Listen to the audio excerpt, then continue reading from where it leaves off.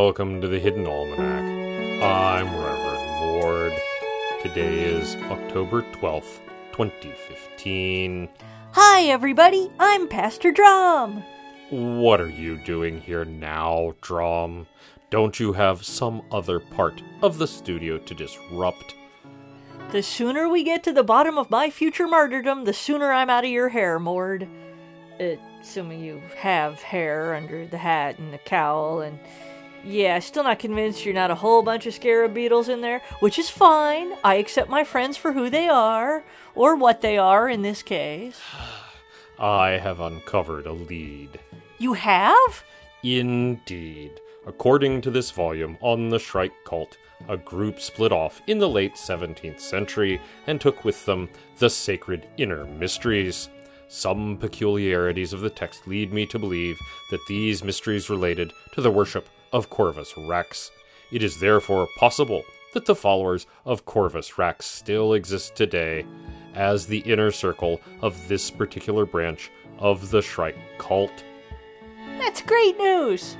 I mean, not in so much as those are the people who are going to martyr me, but at least we know who to look out for! We do know who to look out for, right, Mord? Unfortunately, the group in question changed their name, and the book does not follow their activities in any detail. I have lost track of them. These people are going to impale me, Mord. Those people were always going to impale you, Drom. The future has not changed. We are merely now aware of it. The situation is no more urgent than it was a month ago before you knew anything about it. It feels a lot more urgent to me. I suggest you relax. Perhaps walk in the garden carefully. In the garden, the leaves are turning.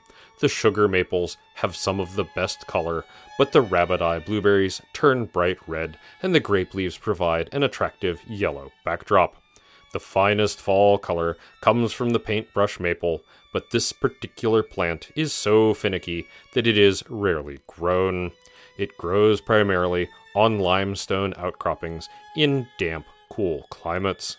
The home gardener is advised to shell out the large sum of money for a specimen, inevitably kill it, and then to admire it in catalogs only. Ideally, one could even skip these steps, but gardeners are frequently convinced that they will be the exception to the rule. The Hidden Almanac is brought to you by Red Wombat Tea Company, purveyors of fine and inaccessible teas.